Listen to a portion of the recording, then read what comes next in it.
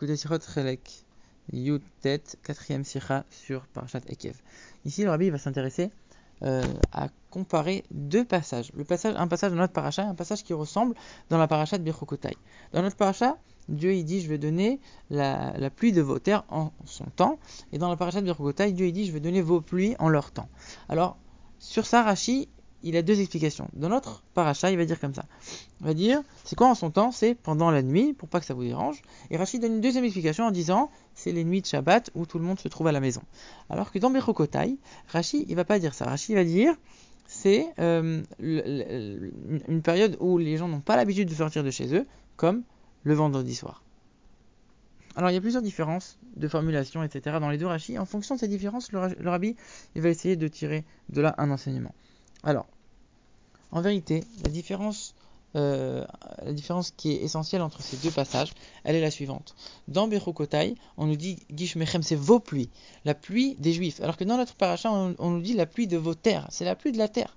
Dans Parashat Bechokotai, c'est une bracha qui est illimitée puisque c'est pour les Juifs, c'est sans limite. Alors que dans notre paracha, c'est une bracha qui est limitée, c'est la pluie de la terre. La terre, c'est la nature, c'est les règles qui sont limitées, etc. Donc c'est pour ça que dans notre paracha, on nous dit, nous, on a fait ce qui nous incombait, maintenant Dieu, il va faire ce qui lui incombe, il va nous donner la pluie. Sous-entendu, nous, on a fait ce qu'il fallait et pas un gramme de plus. Et bien Dieu, il va faire pareil. Il va nous donner, mais pas un gramme de plus, pile ce qu'il faut.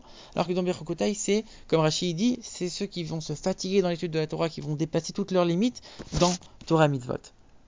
Donc on a d'un côté l'illimité, d'un autre côté la nature et tout ce qui est fini. Dans ce cas-là, il y a une question dans la parashat Kitavo.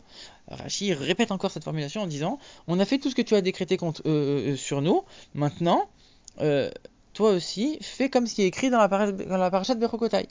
Mais Bechokotai, on vient de dire que c'est illimité. Et pourtant, la formulation, elle est la même que dans notre parasha. On a fait tout ce que tu as dit sur nous. Le Rabbi dit qu'en vérité, Rashi, il ajoute un mot qui change tout. Il dit on a fait tout ce que tu as décrété sur nous. Décrété, ça veut dire quoi? On a accompli les mitzvot sous forme de décret, sous forme qui est complètement au-dessus de la logique. Sous-entendu, on a fait les mitzvot de manière illimitée. On est sorti de nos limites. À ce moment-là, forcément, on nous dit comme dans la paracha de Bechokotai. Quand on avait dit Bechokotai, c'était le surnaturel au-delà de toutes les limites. Donc finalement c'est logique que Rashi il utilise cette même formulation avec ce mot décret en plus qui change tout. De la même manière, ici, dans la paracha de Bechokotai, il y a une seule explication que Rashi donne, c'est les nuits de Shabbat. Point.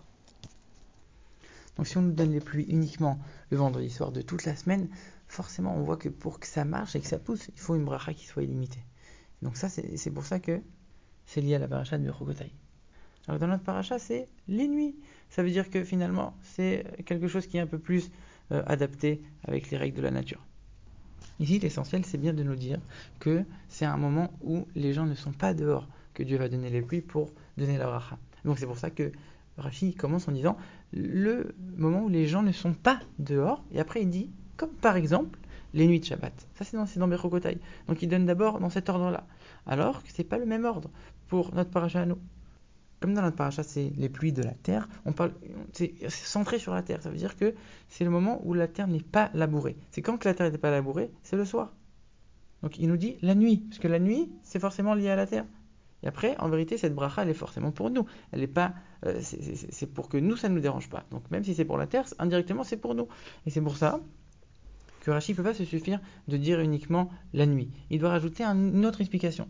Parce que la nuit, finalement, la Torah, elle aurait pu le dire. Si elle ne l'a pas dit, c'est que ça inclut aussi quelque chose d'autre. Et puis comme c'est aussi pour nous, forcément qu'il y a quelque chose qui se cache. Et donc Rashi rajoute une deuxième explication, en nous disant, c'est aussi les nuits de Shabbat plus particulièrement. Donc dans notre paracha, il y a deux explications. Alors que dans Bechokotai, il n'y en avait qu'une seule. Encore une autre explication, encore une autre différence. Dans Bechokotai, on parle de ceux qui se fatiguent dans l'étude de la Torah. Donc finalement, c'est une minorité du peuple juif. Donc c'est pour ça que Rashi ne dit pas tous les juifs. Il dit les gens. Sous-entendu, les gens, ceux qui se fatiguent dans l'étude de la Torah. Alors que dans notre paracha, nous, c'est ceux qui font Torah Mitzvot, c'est tous les juifs. Donc il dit le moment où tout le monde est à la maison. Pas le moment où les gens... Alors, c'est tout le monde. Nous, on parle de tout le monde chez nous. Alors que dans Bechokotai, c'est que ceux qui se fatiguent dans l'étude de la Torah. Encore une autre différence. C'est que ceux qui se fatiguent dans l'étude de la Torah, c'est sûr qu'ils ne sont pas dehors. C'est pas comme ceux qui font Torah Mitzvot. Peut-être que le vendredi, ils vont aller visiter, ils vont aller à la choule. Ceux qui, tout leur essence, c'est d'étudier la Torah, ils sont pas dehors. Donc Rachid dit, c'est ceux qui n'ont pas l'habitude de sortir. Les gens n'ont pas l'habitude de sortir. C'est une formulation négative. Alors que dans notre paracha, c'est positif. Ceux qui se trouvent chez eux. C'est-à-dire qu'ils se trouvent chez eux, mais peut-être qu'il y en a d'autres qui sortent. Donc le rabbi dit, l'enseignement, il est clair pour nous. On doit pratiquer la Torah et les mitzvot de manière illimitée, en sortant de nos limites, et pas se suffire de faire une Torah et des mitzvot qui soient limitées et cadrées. Il faut sortir de toutes les limites, c'est comme ça qu'on s'attache à Dieu, et sinon, il y a une chance qu'on puisse s'écarter, comme dans le paragraphe du schéma, on continue en nous disant peut-être que ton cœur s'écartera, alors que quand on dépasse toutes nos limites dans la Torah et les mitzvot, à ce moment-là, c'est sûr qu'on a un attachement à Dieu qui est illimité et éternel.